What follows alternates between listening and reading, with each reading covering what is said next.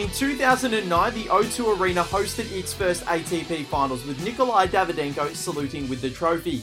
11 years later, in 2020, it was only fitting that a Russian, Daniil Medvedev, would bookend the tournament with his win over Dominic Thiem in the final to salute in the O2's final hosting of the event. This is Breakpoint Podcast. I'm your host, Val Ferber. We do have a massive program lined up for you. And when I say massive, I mean Millmania type massive, because John Millman is our special guest on the show. And for those who have listened, they know how much we do love Johnny on this program. And it was an absolute thrill. It was a fairly in-depth chat. We can't wait to bring it to you. And Joel Frucci, my right-hand man, my co-host, joins me, and he's just buzzing because he was able to tell John Millman that he watched him at 2016 Wimbledon. Yeah, I did get to tell him that, Val, and I never thought I'd get the chance to do that. Shout out to my good friend, Adrian Horton, as he would say. Cat's out of the bag. He's definitely not listening to the show, but shout out to him anyway. Yeah, we've already spoken to John, and it was just an absolute thrill for the both of us. Never thought I'd get to tell him that story, and just how fond a memory it is. But I can't wait for our listeners to hear the chat. We got a really good bit of time out of him. He was very generous with his time, and we hope you all enjoy that as much as we did. But before then, we've got to chat about the year-end finals, because it was a great week in tennis, and they've just wrapped up on Monday with Daniil Medvedev winning the title in London. As you said, Val, beat Dominic Thiem in 3 sets. Finishes the year with 2 titles back-to-back, 10 wins in a row. Not bad at all from Daniil.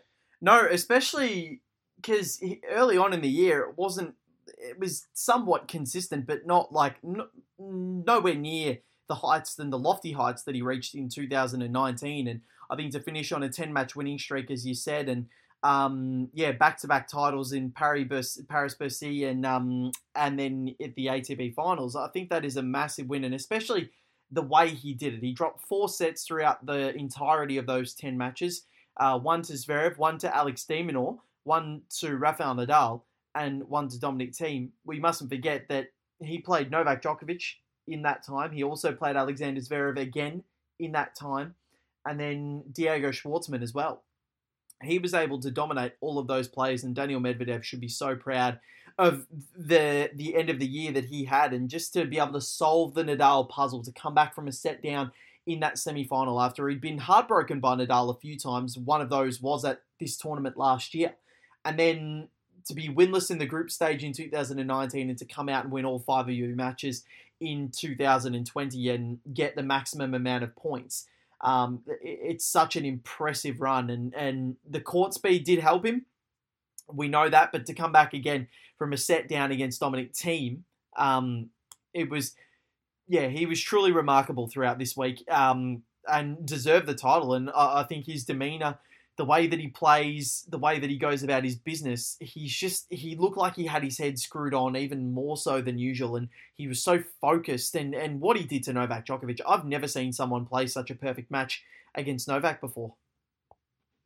Yeah, I've never really seen anyone out Novak like Daniil did. I mean, it was brilliant. He moved him around the court really well, but not only did he move him, he actually moved him around with power, and that's what you need to do against Novak. And of course, he served very well. He didn't necessarily rely on that serve, but he's got a really good serve, and he used it. And we said a lot in our daily shows throughout the tournament with the tennis menu and Mark's Force. Go check those out on YouTube if you've not seen them yet, where we discussed a lot about how Daniil got the job done, and we'll hear from him directly in a minute on how he got the job done. But yeah, the serve certainly helped, and it's not often that you go into any tournament, really. I mean, of course, there's a bigger chance of it at a year-end finals, but to get the job done against both Novak and Rafa at the same event really speaks volumes, I think, of how far Daniil has come, certainly in the last couple of months. We know he had a very poor clay court season, and we're kind of just waiting for him to take that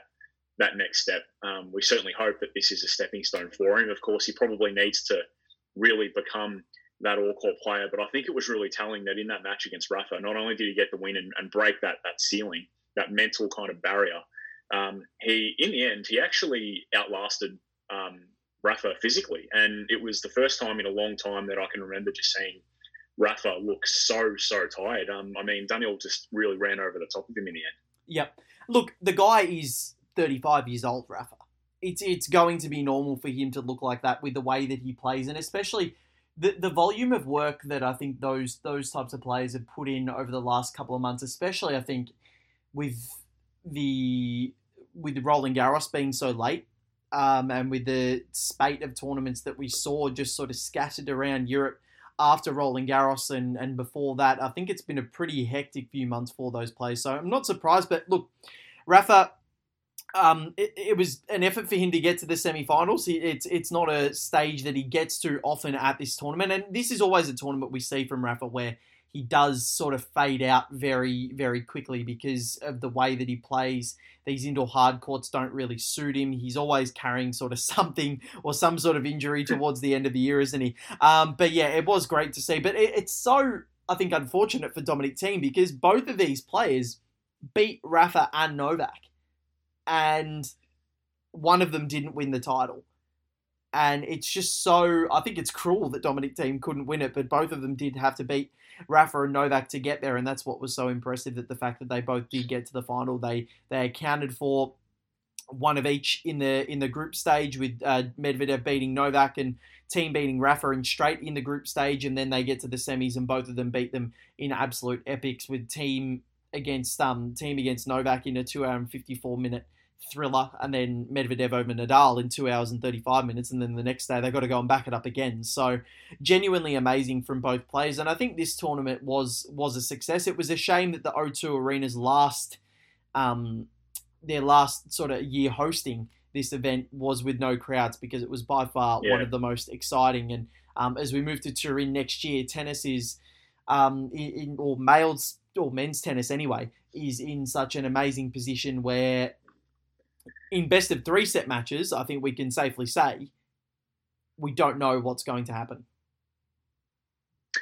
Yeah, definitely. I mean, it's going to be interesting going into next year, and I suppose the first thing that's really coming to mind with next year, it's probably the first piece of the puzzle that we really need to work through. It's the Australian summer, Val, and there's been a lot of clouds hanging over the Australian Open and the lead-up events as well. So hearing a variety of things, we heard last week from our good friend Brett Phillips on SEN that the Aussie Open mightn't start until late March, early April, and you'd have to think that it's an event that Daniil at the moment would be a real favourite for, given the conditions and the surface. But this morning there was a report from The Age saying that some qualies could potentially be cancelled US Open style, and that could pave the way for the event to go ahead just a week after the scheduled start date in January. So that would certainly be more conducive to the calendar. But overall, clearly there's a really cautious approach here from the relevant authorities with hotel quarantine. And I know we spoke about this off air, and we probably disagree on it a little bit, but I really don't have any problem with the state government and also the federal government going with that cautious approach, because we've just clocked up 0 active COVID cases in Victoria as of today, for any international listeners that haven't heard, and they're clearly being really careful to preserve that, because a lot of work has gone into it. And I actually think it's fair enough, because the source of that first outbreak, which really hit us hard in Victoria, we peaked at almost 750 cases daily in late July, early August, around then. The source of that was hotel quarantine. So tennis players and officials, team members coming into Australia from abroad, from COVID-ravaged parts of the world, are going to have to go into hotel quarantine. So clearly they're not really willing to run the risk, and they want to make sure that they get that right before this massive of people can come in. And I actually think it's fair enough. I completely understand that, and I do.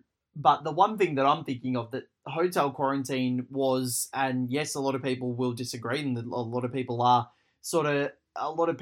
on the fence. A lot of people either agree or disagree with this statement, and it's more controversial than anything. But it was a government blunder, and it was a Victorian government blunder, because Yes, they could have. They said that this security company went by themselves and hired a subcontracting company. Why didn't the government know about it? Why didn't the the Victorian government take the federal government help?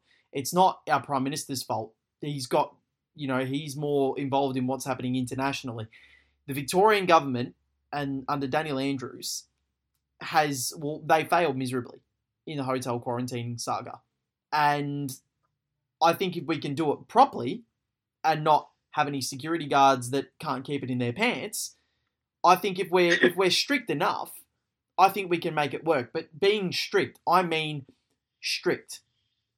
Yes, the players won't like it, but if they want to come here in mid-December, they can do that.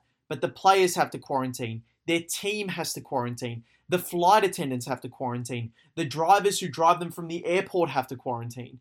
Whoever comes in contact with these players, whoever was on the flight, whoever is coming into any sort of contact with them, has to quarantine in these bubbles for 2 weeks. That's all we can say. That's what must be done. And we need to be hardline about it. It's only 2 weeks. Mm-hmm. Yes, it's crap, and you don't want to have to do it. It sounds horrible, but we went through hell as Victorians. Absolute hell. Weren't allowed to go outside five kilometres from our house, barring a various few reasons. An hour of exercise a day. Having to wear masks inside and outside, everywhere we went. That's only just being sort of eased now. A curfew from 8 p.m. till 5 a.m. Curfews in America at the moment are at 10 p.m. at least. So we've had to go through a lot in Victoria. If we can do it for a sustained period of time, these players can do it for 2 weeks. If they really want to play, and they do, it seems as though, the Victorian government and the Australian government just need to say, okay, well, we can get this done, but you guys are just going to have to put up with 2 weeks of quarantine where you might not be able to hit. And look, I don't know if they should be able to hit, because that's just going to jeopardise a lot of things. And yeah, it's before an Australian Open, but if we're quarantining I know, but if we're quarantining in December, that still gives them time to have lead-up events before the Australian Open, and then they can just integrate into the Melbourne community. But there's a lot of hearsay. There's a lot of opinions that can go into this, Joel. I think it could be done. I definitely do think it could be done, but again, 2 weeks of quarantine is pretty difficult. Yeah, look, I mean, it's a tough one. I don't think it's so much about the players being willing to actually do the hard yards in quarantine. I think it's more about the capacity of people coming in, and something that we can't that we can't forget is that ever since this second wave started, we haven't actually had any international arrivals directly into Victoria. So it's really set a lot of people back, and I mean, it certainly helps our record of numbers is that the other states have been taking people in. So look, I can understand that the government, when the hotel quarantine program resumes, that they would want to be really, really cautious with it and make sure it works properly, strictly, as you said. But I think that's going to take time before they welcome literally the world's tennis community into Victoria. And as a Victorian, I actually don't really mind being on it.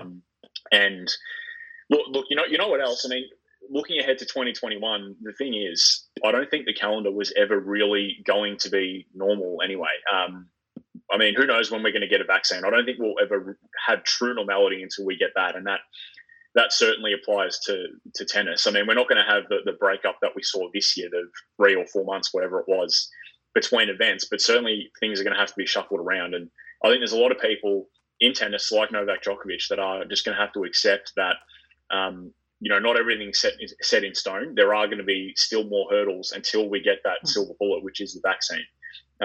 So, look, for me, it's kind of on them to actually understand what's going on where we are in Victoria and actually realise, that the world is not normal at the moment.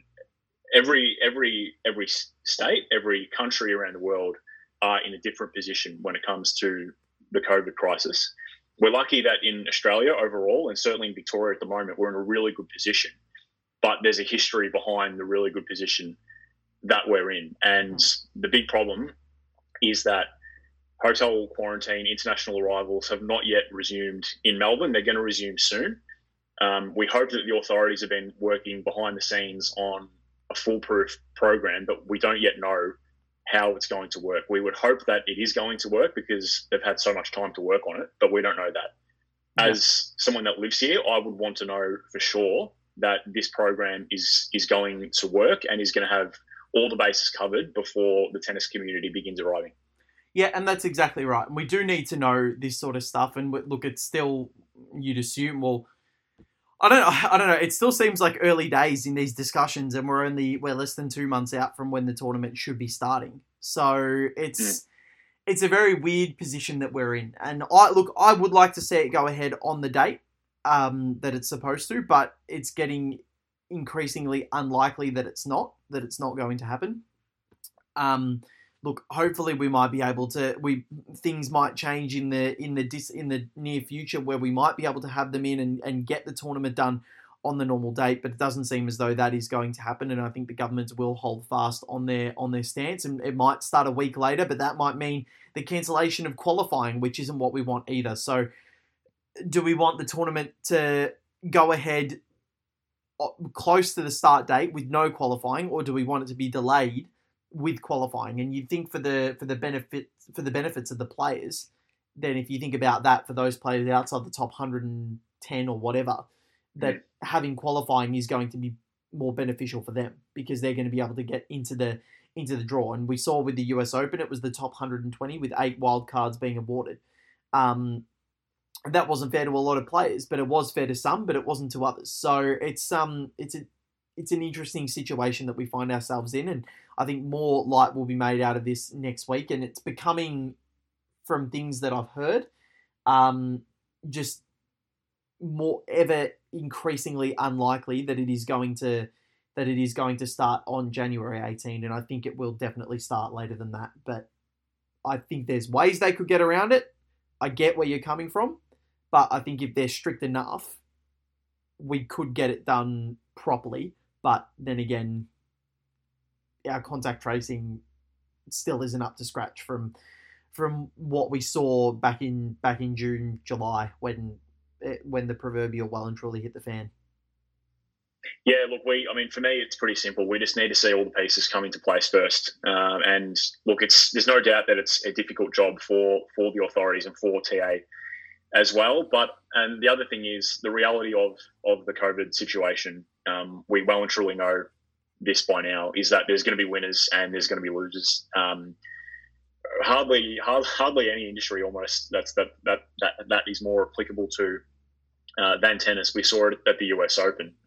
But we looked at that event and said, hey, it left a legacy of opportunity. We saw guys like Chris O'Connell get into his first or have his first slam win. He made the second round of the US Open, and we were saying that was a great opportunity for him. He earned that position in that main draw. So it's a really, really tough situation, but it's I think the actual health situation has to be put first. I can't be bothered doing another lockdown. Yeah, no, neither can I. And if we have to go into another lockdown, I swear to God, I will riot. I will absolutely riot because, yeah, it wasn't fun the first time, and still overseas the cases are worse, but the lockdown still isn't as strict as what we had to go through here in Victoria. So fingers crossed that we don't have to go through that again. But yeah, it's all sitting on a knife's edge at the moment, and there's people. And look, my opinion might change, but I do think there's possibilities and ways, but that have to be extreme and expensive measures, and that's the thing. It's all. Is it worth spending the money on that sort of stuff? Because when you can just get it done later on in the year, and it'll be a little bit cheaper. And that's what you have to take into account as well, because how many companies have lost money over this year as well. So it's an interesting discussion, and I think the biosecurity bubble is going to be expensive. I read reports it's going to be about $33 million or something along those lines. So, yeah, it's interesting. It's ridiculous amount of money. Yeah, it's interesting. But let's get to a more positive thing, Joel, and let's get to a chat with the one and only John Millman.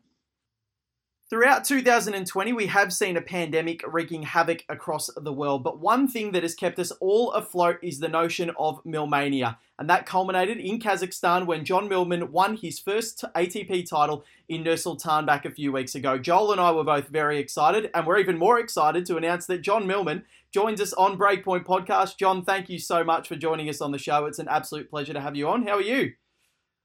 Yeah, not a problem. I'm going well. I'm day 8 of hotel quarantine currently, so that's been an interesting experience, and one that I signed up for when I decided to embark on returning to the tour.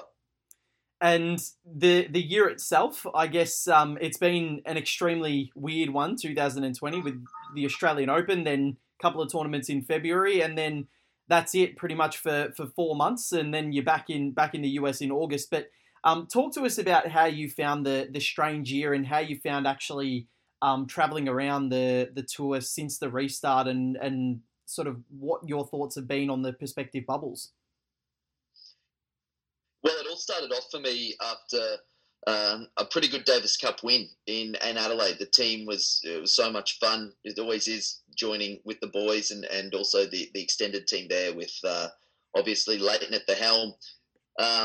And Rochi, obviously, who I love joining camp with. But we had a really good week against Brazil, and I was fortunate enough to be able to play some singles matches, which is always fun. And we didn't really get to celebrate. We got on a plane, and I got to Indian Wells and actually got my accreditation, had a round of golf, and I got off the golf course, and all of a sudden they've told me that it's been cancelled. I hadn't been there a day yet, so we then embarked on a 5-month, this unknown period as to whether we're going to get back any type of tennis for 2020, and it was challenging. Really was challenging. Tough to keep motivated, really, during such an unknown period of time, but when the tour resumed, I really thought that, admittedly at first I was a little bit apprehensive, but I really thought that, I wanted to get back out there and do what I like doing. I'm 31 years old now. I'm not getting any younger, and I did miss it. I missed traveling. I missed competing. And in the end, I was really happy with the decision I made, because I think the tournaments as a whole, and we can probably dive into that a little later, but the tournaments as a whole created a really safe and comfortable environment for the players to compete on. I felt safe throughout the entire trip. It was a challenging one, but I think the players and the tournaments can really give themselves a big pat on the back for getting through it, because I think it was really important for the product of tennis to get it back out there. So I think we can all feel pretty proud that we did our part to get the sport back on track. Hey, Johnny, absolute pleasure to be chatting to you, mate. How did you kind of stay motivated in those lulls? Because obviously, in the end, it was a really beneficial season for you, and we've already chatted about that title in Nur-Sultan. But how do you keep motivated in those kind of periods? It was super challenging. Originally, all the tennis centres in Queensland, where I'm from, closed, so the government closed them down, and we were a bit stuck I was a bit stuck as to where I could hit some balls, because for me it's important, and my game style, I like to kind of keep my eye, and I'm someone who likes to hit a lot of balls, and that's why staying in a hotel room for 2 weeks isn't ideal. But we were allowed a bit of exercise a day, and throughout the Queensland lockdown, a place could have no more than 2 visitors at a household. So I actually did an off-the-cuff interview with one of the papers in Queensland, just saying, and I put it as a bit of a joke, when discussing my plight, that if anyone had a hard court in their backyard and they haven't used up their 2 visitor, quota, I'd love to have a bit of a hit. And actually got some great Queensland families who I didn't know beforehand reaching out and offering their backyard tennis courts. And what I found out in Brisbane, if you have a backyard tennis court, you have plenty of money, because some of these houses were beautiful. But more importantly, the families were incredible and really reached out at a time of need. And I think that's what the Queensland spirit's about. So managed to kind of keep my eye in enough. It was challenging. It was a really long kind of training block, and I guess that the toughest thing is that there was no certainty as to when we were going to be back playing. But I was really happy, that I managed to keep some type of conditioning up, and going out by yourself and doing these things was kind of a bit of a throwback to my early days on the tour. I was probably not one of the guys early on that was touted to be much chop or necessarily going to be, one of the, higher professional players in Australia. So I kind of did it off my own bat for most of the time as a youngster, and with not a lot of help. And that's how, during COVID, when everyone's hands were tied, I had to kind of go back to my roots and kind of, seek out my own stuff. And in the end, managed to keep my eye in well enough that when we returned back to tour at New York, but Cincinnati, I was ready to go to some extent. I felt a little bit rusty on court in terms of matches at that level, but as was everyone, I think. So really happy with that, and really grateful for the Queensland families for kind of reaching out in a time of need. Hopefully I can repay them. Unfortunately, there's going to be no tennis in Brisbane this time round because, they've got tickets for life at the Brisbane International as far as I'm concerned when I'm playing. Yeah, that's awesome to hear, and it's a nice little segue, Johnny, that you've sort of brought up your journey a little bit. We know that obviously in your career you have had your challenges to overcome. So it really is great that I think in the hardest of all years, really, that you have been able to make that breakthrough of getting that first title. So have you sort of allowed yourself a little bit to kind of just reflect on your career and say, there's been this really hard year, but you know what, it might even be kind of fitting that in the hardest year imaginable, you've actually had that breakthrough that you've worked so hard for? Yeah, look, the tennis, for myself, I probably took a fairly different path that a lot of my peers and colleagues around my age in Australia took. I have four sisters, and three of them are older, one younger, and both my parents are school teachers. They were both good sports people in their own right, but they were school teachers, and they really emphasised the fact that they wanted me to get a decent education. So I did all my schooling back home. I started off at high school at a place called Brisbane Grammar, but they probably weren't quite that flexible, and it wasn't quite the right fit for me to be able to still play a little bit of tennis, but also, be able to do my schoolwork. So I ended up at a place called Anglican Church Grammar School, Churchy, which I love that school, and I live now. My house is actually close by, and like popping in and catching up with the tennis program there or watching a rugby game. But they were really good.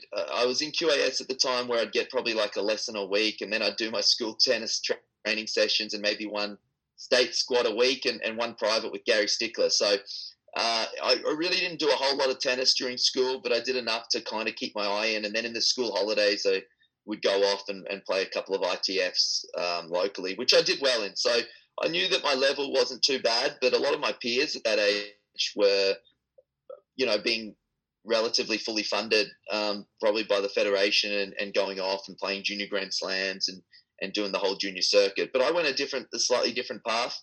And kind of when I finished finished school, I should say, I decided to take it a lot more serious.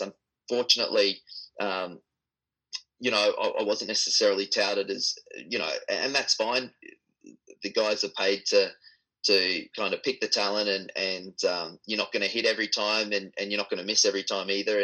And early on, I'd say I was probably one of the ones that, I was probably more of a wait and see for them, and decided to play some tennis. I had a few injuries along the way that required a few surgeries, but bit by bit, when I was fit, I managed to continually improve, which was something that I had to do. I likened my career early on as to a bit of an apprenticeship, like doing an electrician apprenticeship, a trade. It takes time. It took me time to get my conditioning up. It took me time to kind of hone my skills and develop my game, and to gain that confidence at all the different levels that I was good enough as I was going through the grades. So it did take a little bit of time, and the injuries didn't help. That was a real kind of kick in the guts. But eventually, more people started to take notice, and I managed to get a little bit more support. And when I wasn't getting the support, I was playing club tennis in Germany to make some money. So it hasn't always been easy, but it's been a journey, and it's been one that I'm proud of, and one that I can look back at, and at all different stages, whether it was club tennis in Germany or Switzerland. All the time I was kind of honing my skills and developing my game, and for it to culminate to be a Davis Cup player, to have gone to an Olympics, to have made a quarter of a Grand Slam and been competitive in a lot of the other ones, and then to win a ATP Tour title was, just another box that I wanted to tick off, and something that's really inspired me for 2021. I really do feel as if it's the same when I was starting off in futures. I really questioned myself. I was in Spain early on. I was 18 years old, and it was a 128 qualifying draw at a $10,000 future. So I had to win 4 matches to get about 100 euro. I was there by myself and battling away, and it was tough. And the guys over there are really good players. There's a lot. Probably the depth, I would say, overseas is a fair bit stronger than here that we've got in Australia. So it was really eye-opening. And I remember doubting myself. And throughout, I think it's normal to have those doubts, especially when you kind of throw yourself in the deep end straight away. But you start winning matches, and you start winning future events, and then you make that next progression up into the challenger level, and the whole process starts again. You start to think, well, is this where my potential's reached? Am I going to be competitive at this level? And eventually you start winning games, and you start winning challenger events, and it starts all over again at the ATP level. And now I've got that breakthrough win. It gives me a lot of confidence going forward into 2021. And like you said, it hasn't always been easy sledding, but yeah, perhaps it's fitting that I managed to do so, in a COVID-stricken year. But I've got to say, it didn't make it any easier in the tournaments. I think you guys would have seen all the cuts at the tournaments and that. And I mean, I don't think they've ever been any stronger. It's crazy right now, just with the limited amount of tennis, but everyone wanting to play. It's been it was a really tough trip, but there was some good news at the end of it for me. Well, the players that you beat in that tournament to win in Nur Sultan, you beat Fernando Verdasco, former top 10 player, up-and-comer Tommy Paul, Francis Tiafoe, who you had an epic with at the US Open, and then Adrian Mannarino, who's a wily customer at the best of times. So not an easy draw at all. So to win that title was simply astonishing. And then talking about your journey, John, you have had a lot of injuries throughout your career, and some that almost were career-ending. And the shoulder injury in 2013, especially after playing so well against Roger Federer at or was it Andy Murray at Brisbane. And then you get that. I remember reading that you had a wild card for the French Open, but you had to rescind it. Talk to us about what happened there, and how difficult the decision that actually was. Yeah, I was putting together a really good year in 2013, and it's probably one of the second year I'd had, I would say, some pretty good support from the federation. I'd done a year in, I reckon, 2010 or 2011 with Milo Bradley, where I got my breakthrough and won my first challenger. And then come 2013, I think Benny Mathias was looking after 4 of us players, and I managed to start the season off really well. Had a really tough one, like you touched on, that was against Andy Murray, where I went down in 3 sets. But I was starting to play some pretty good tennis. I think I won a challenger not long after that, and was starting to get a fair bit of momentum. I think I was about 130 in the world come Munich, where I was I'd qualified. That's when it was 3 rounds of qualies. Got through, I think I beat Starkovsky last round qualies, playing some pretty good tennis. And first round I was warming up, and I felt something in my shoulder that didn't quite feel right. The thing is, that year I was 130, but the year before, just to try to make a living, I'd played club tennis for about 3-4 months in Germany and Switzerland the year before, and I wasn't planning to do that this time, because I thought I'd positioned myself at 130 with nothing to defend for probably 3-4 months, that I had a really good opportunity to crack that top 100. And when you're playing tennis, that's kind of like that big milestone that you want to achieve is top 100 tennis. I don't know why, but you put it in your head that you want to be a top 100 tennis player for whatever reason. And for myself in particular, it was like, if I'm a top 100 tennis player, that means I'm a proper tennis player. So I really thought I had a really good opportunity. And at first it was wrongly diagnosed. I was in Bordeaux after Munich, and they said it was bursitis. So they said, hey, no problem, just take this week off. And worst comes to worst, if you get to Paris and it's still playing up, we can just inject a little bit of cortisone in there, and that'll take away the bursitis. It's like a shoulder blister. So I got the wild card into the French Open, which was awesome for me. That was going to be my first time I'd played main draw at Roland Garros. And I got to Paris and it still wasn't feeling great. So I went to get this injection. They did the imaging there just to get the right spot. And they said, there's no sign of bursitis, but you've got a torn labrum. So a slap repair is one of the more significant injuries, I'd say, for a tennis player. Obviously, so much load goes through that shoulder. And when you've got a slap repair that needs to be done, it means there's a tear there in your labrum. Everything's unstable. So the only real option to fix it up is surgery, but it's and I figured out it's about a 12-month process, which was really tough. And I think probably the toughest thing about it was the fact that, I felt like I was so close to cracking through to that top 100, that milestone in my head that I thought was the be-all and end-all.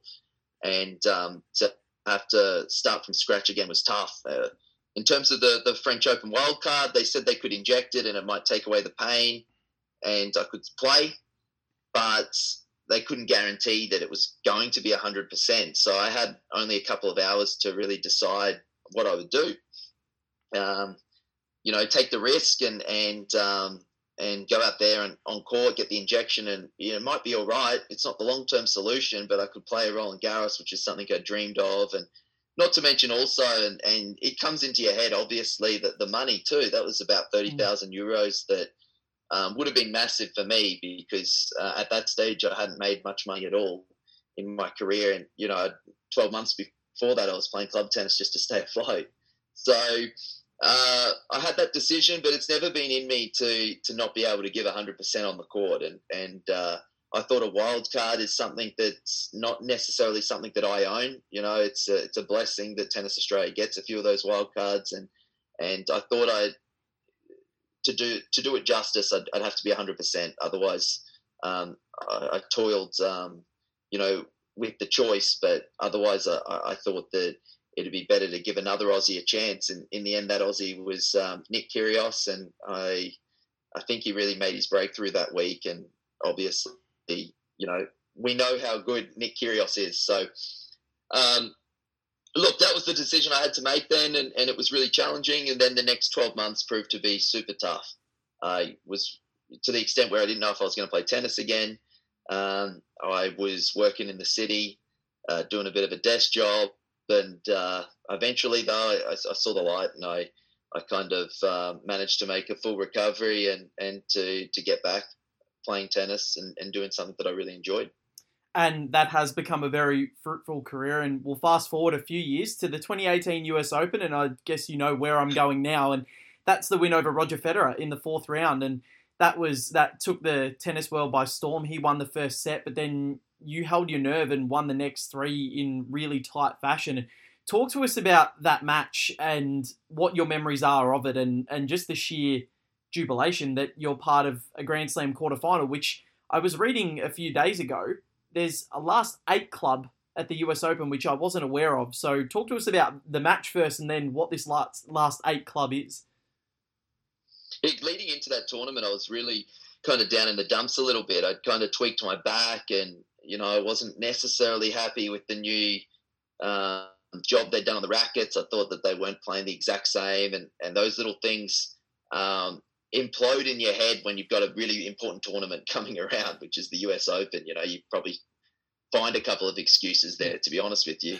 But it's funny, going into that tournament, I really was kind of down in the dumps, and I wasn't feeling great about my game, and managed to get through my first round. And then it's amazing how quickly you can turn it around. And one win comes, and all of a sudden, you're a couple of inches taller when you walk into the change rooms, and you start to feel pretty good about yourself. So managed to get a bit of momentum going into the Roger match. I won, three matches. So that was a 4th round match. My first round was against a guy called Jensen Brooksby, who was, I think, is actually going to be a really good player. He's over at Baylor now.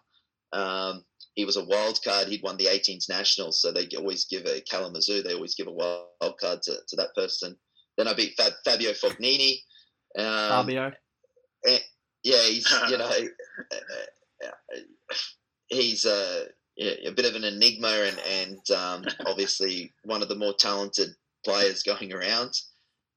Played Kukushkin then, who had a really big battle with Hyan Chung. So I was match fit. I was feeling pretty good about myself coming into the Roger match. I'd played Roger before, which really helps.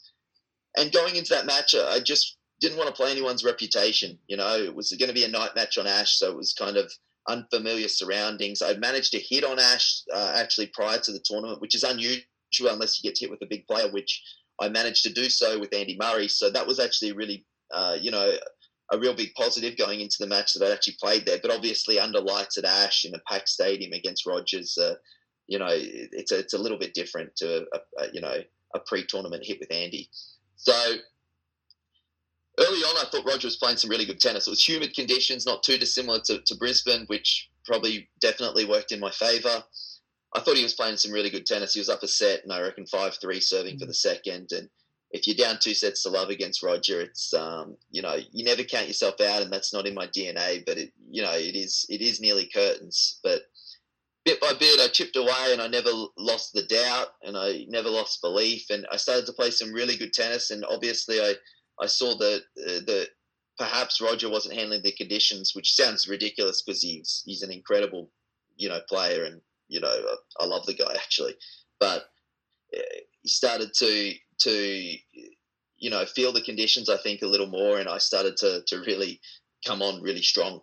I was playing some really good tennis. I won some really close sets, and with that comes that confidence and that belief. But I guess the overall feeling at the end was relief when I won, because I'd put myself in positions before to really knock off one of these really top guys.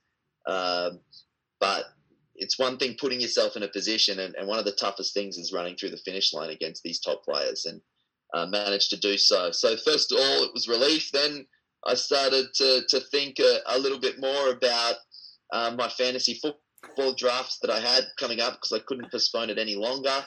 So I had about 3-4 hours sleep that night, I reckon, probably even less, because I got up for my fantasy football draft, which I didn't actually have a good draft at all.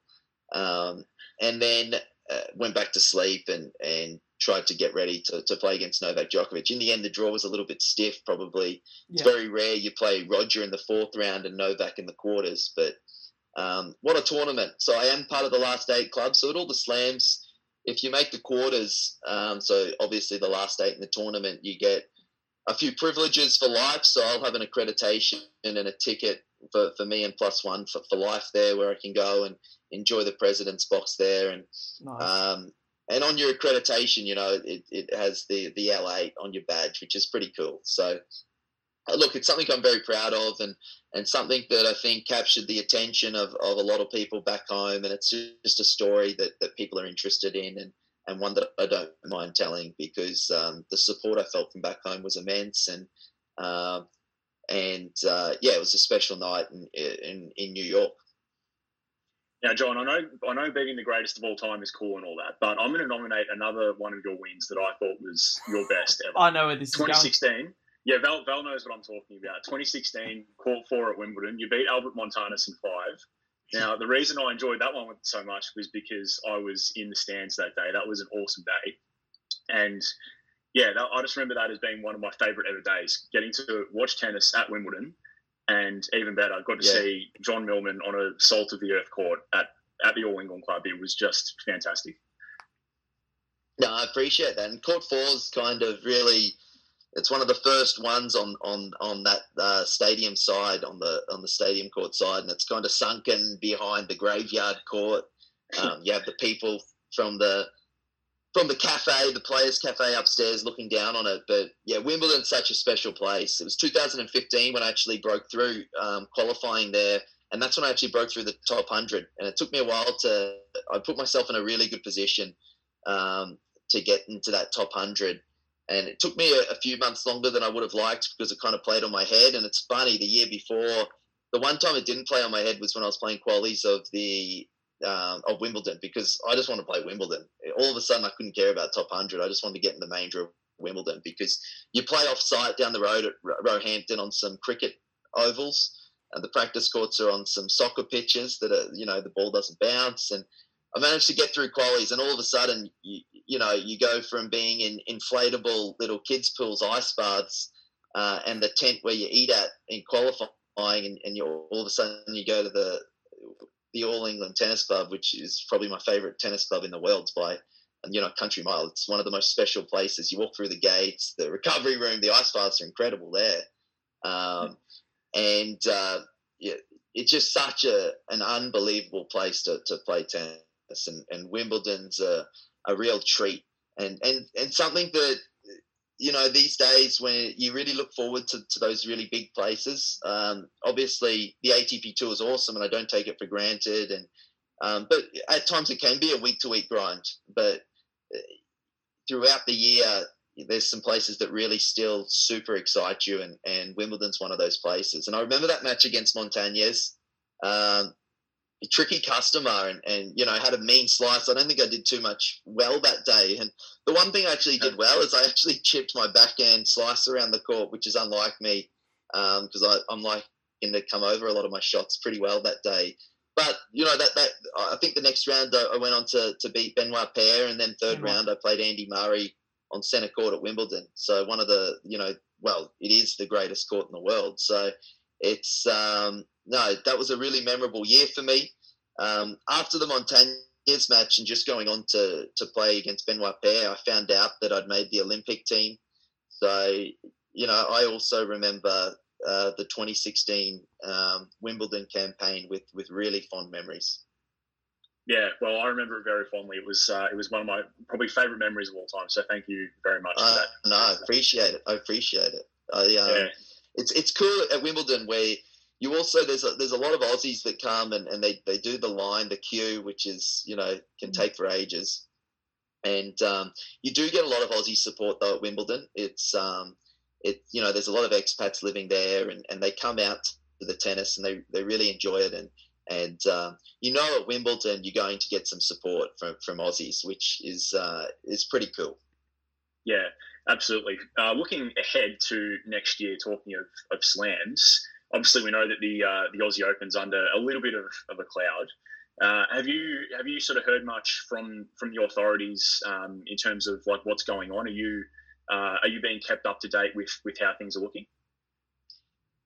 It's tricky, mate. It's really tricky. I know Tennis Australia, they do an unbelievable job at the Australian Open every year in, year out. The facility's incredible, and the players love coming to play the Australian Open. So I can't fault the team there at all. I think Craig Tiley and Tommy Lana, and they do an incredible job there. So, but their hands are tied a little bit. They want to give some players some assurances and some guarantees and some more confirmation on when these, when we're going to be able to come play. But their hands are tied a little bit, from my understanding, with the Victorian government. I hope that for the players' sake that we can get some answers pretty soon. And from what I've heard, it's going to be within the next week that we're going to, and it probably has to be, because I think players have to start making their travel arrangements. Everything's so much more tricky these days in COVID too. You have to get exempts from Australia, but you have to get exempts from your own country too. And there's no flights, and it's really challenging. But I'm hoping that it can go ahead, and I'm hoping that it can go ahead, as close as possible to the full schedule, because I love playing, those events. Obviously, we know that they're all moving to Victoria, which is a shame because I love playing in Brizzy, but hopefully it can go ahead close to its entirety. But perhaps it won't. Perhaps it might be a bit of a quarantine process and go straight into the Australian Open. But let's hope it doesn't quite get to that. I know a lot of the international players they come a long way, and hopefully we can have some sort of circuit, because come all that way, obviously they will just for the Australian Open, but it is nice to have a bit of a circuit, not just for the fans, but also for the players, that they can, spend a little bit of time here and play some multiple tournaments after making the trip down under. Yep, definitely agree. And just quickly, before we do get to some fun stuff, John, talk to us about your role as being elected to the ATP Player Council. That's obviously a special honour, being chosen by your peers to represent them. And talk to us about the honour and what you aim to achieve with the role. Look, there's more elections coming up. I was kind of elected to fill a bit of a gap when four of the council started to do the PTPA. Mm-hmm. So, but it's been really eye-opening, and it's been actually a really good experience, and I've thrown my hat in the ring again, because I find the governance of the sport quite interesting. I'm of the opinion that the ATP can always do a better job, and communication can be better, but I've always been of the opinion too that you can't have tournaments without the players, but vice versa. The players need the tournaments too. So I do believe in a share as it is right now. I do believe in a 50-50 split with the tournaments and the players. And I think also, and what kind of, made me, put my hand up when asked was, I do believe that Andre Gaudenzi, who's the chairman of ATP now, who got put into his position, this year, which is pretty tough. We had the bushfires in Australia, and then we went into a global pandemic. I do believe that we should support his vision and give him a chance to implement his vision, which is to have probably a more unified tour, where we're selling the rights as one big package, as opposed to it being quite fragmented right now. So that's something that I do believe in, and I'm the first to put up my hand and say that things can be better. I think that's like in any company. We're never going to be 100% satisfied, but it's an interesting period of time right now, and like I said, I'm a big believer in a really positive and working partnership with both the tournaments and the players. I don't think it can be one way or the highway. Yep, definitely agree. Now, just to you go. Absolutely, and just sorry to butt in, Val. Just to wrap up, John, we're going to close with some fun stuff, and when we get players on, we like to go through some rapid fire questions where we kind of like to kind of explore the human being behind the player. So the idea is, and you'll get the idea pretty quick, we just kind of fire off some really quick questions at you. So the first one is: are you a wine or a beer man? I'm a wine man. Yeah, and depends the food as to what wine I'll have with it. Yeah, very, very nice. Rugby league, AFL, or NFL? Oh, it's tough. Being a Queensland, it's probably a slight bias towards rugby league, but the more I've travelled, the more I've probably enjoyed my NFL now, guys. I apologise. I've gone American, but I love my NFL. Yeah, and all those fantasy drafts as well, of course. Friends or Seinfeld? Seinfeld for me, yeah. And fellow Australian Jordan Thompson would agree. He's a mad keen Seinfeld man. That's great to hear. I've got newfound respect for you and Tomo now. Actually, that was a great answer. Who is John Millman's favourite band or artist? Oh, that's a pretty tricky one there. Look, I like bands like, the Temper Trap, the Killers. I saw the Temper Trap live a couple of times in Germany when they weren't big, and I really like them. Gang of Youth, that type of style of music. Yeah, good call. Gang of Youth is sick. Is it Palmy or Parma? Oh, it's a chicken palmy, yeah. No. Oh, controversial. We'll move on from that one. Favourite movie? Favourite movie? Oh, that's it'd have to be some type of sport-related one. Something like a Remember the Titans. I'll go pretty old school there. You can't get much better than that, though. Yeah, nice, good pick.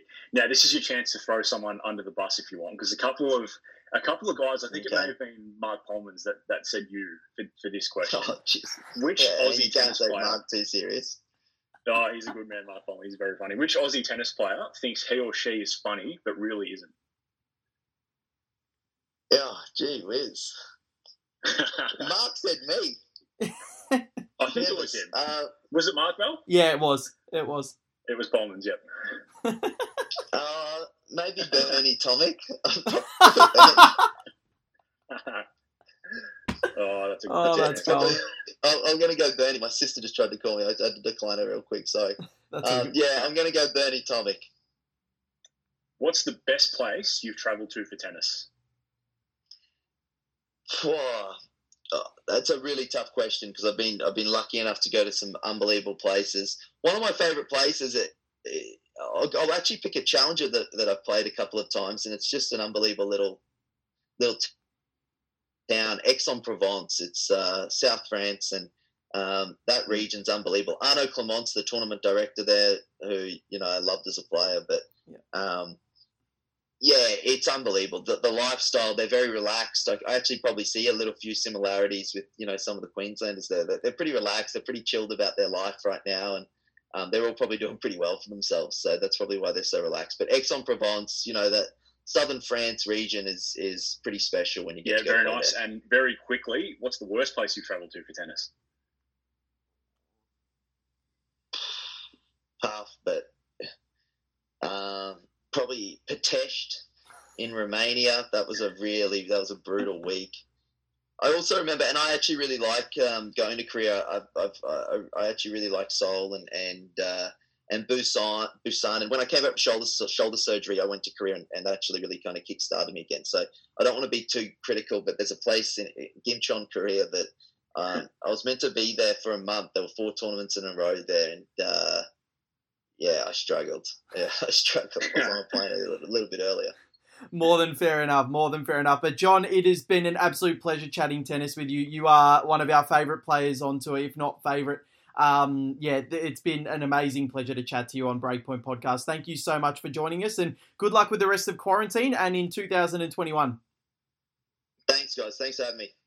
John Millman there joining us on Breakpoint Podcast. Joel, that was one of the best chats I think I've ever had, one of the best interviews, one of the biggest thrills I've had in my career, interviewing anybody or just talking to anybody. And just chatting to John about his career. The rumours are true. He's the nicest person ever. Yeah, he's a great bloke. Gave us a lot of his time, I'm very much the same. I've been fortunate enough to interview a few athletes in my time, mainly, admittedly, from a different sport, from the round ball game, but that was certainly up there. That was absolutely memorable. Yep, it definitely was. And talking about talking to a guy that's beaten Roger Federer, that's played on the same courts as Novak Djokovic, has played Rafael Nadal, has been there, done that, is part of an Elite 8 club and last 8 club at a Grand Slam, which, admittedly, I didn't know existed at the Slams until this week. So fairly interesting, the fact that, you make a Grand Slam quarterfinal, you've got accreditation +1 for life, which is pretty cool, isn't it? Mm. Yeah, and also the fact that as things stand at the moment, there are only 37 men in the world that are better at tennis than him. Yeah. I mean, it's like, when you think about it that way, it's like, oh yeah, I know. Shit, it's nice. It's exactly right. And we've got him on our show, which is even better. So an amazing thrill, and thank you to John Millman for joining us and giving us so much of his time as well. He's a true testament to this game, and one of the best custodians of this sport that Australia does have. And I think we need to have a John Millman Appreciation Day at some point as an Australian public holiday in the not too distant future. And I would wholeheartedly put my heart, soul, effort, whatever, into creating this day. But Joel, it is time. We've only got one more show left next week for the year before we do break up, and then we'll reconvene when things sort of start to materialise in 2021. But one more show after this, which means this is our penultimate Benoit of the week, and it is fitting that in our penultimate Benoit of the week, we can announce the winner of the Benoit of the year. Yes, we can announce the Benoit of the year. So we'll start with the Benoit of the week. Now, this man has featured a bit in Benoit of the week all year, really, since we've returned to the airwaves. And Novak Djokovic, I think, is this 7 times, Val, or 6? No, this is number 6. I've already updated it, so this is number 6. Number six. Now, a lot of times this year, we know that he's done things that have probably not been overly responsible, right? And this tweet that he's put up during the week, maybe not necessarily irresponsible, but it was certainly unbelievably tone deaf. So this is what he wrote. Always a pleasure sharing the court with you, Sasha, at Alex Zverev. So this is obviously after he played against Sasha at the year-end finals. He beat him in it was 3, wasn't it? Yeah, beat him in 3. Yep. Great ending of the season for you. Best wishes in what awaits you on and off the court. Stay strong. Hopefully to qualify for semi-finals in the last year of ATP finals here in the O2. No, I'm not going to read the last bit. Stay strong. I mean, where do you even begin to start with that? Let's not paint Alex as the victim. Look, I get that this thing might be affecting his mental health, but yeah. And I hope that he's being looked after. I really do. But let's not paint him as the victim, please, because he's not the victim.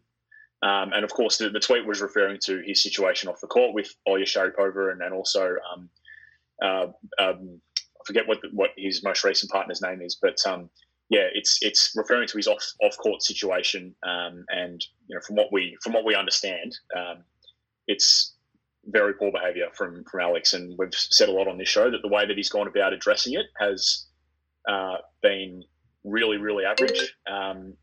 So for Novak to have come out and said that, with the reach that he has and the influence that he has, was really, really disappointing.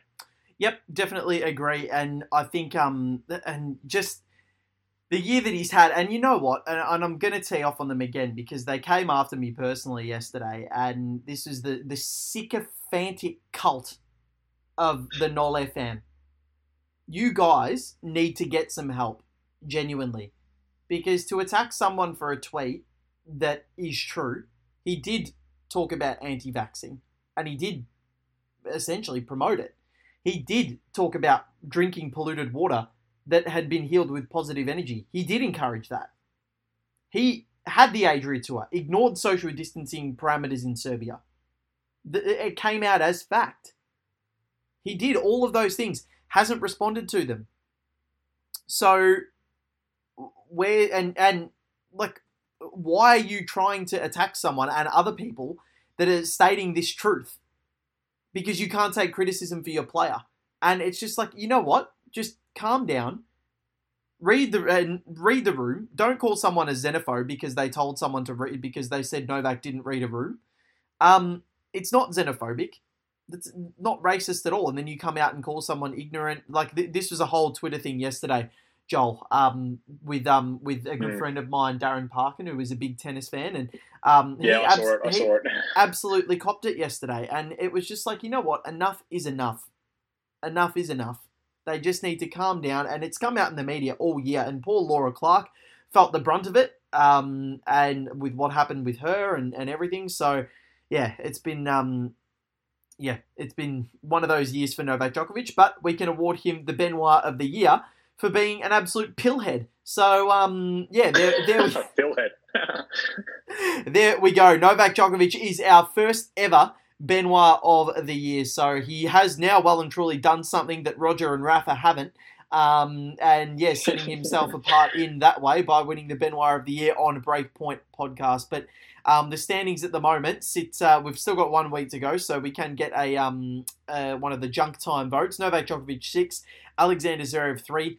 I'm on 2. Can't remember why. I think I can for one. Actually. Yeah, no, I think I can. And then Nick Kyrgios 2, Benoit Paire 2.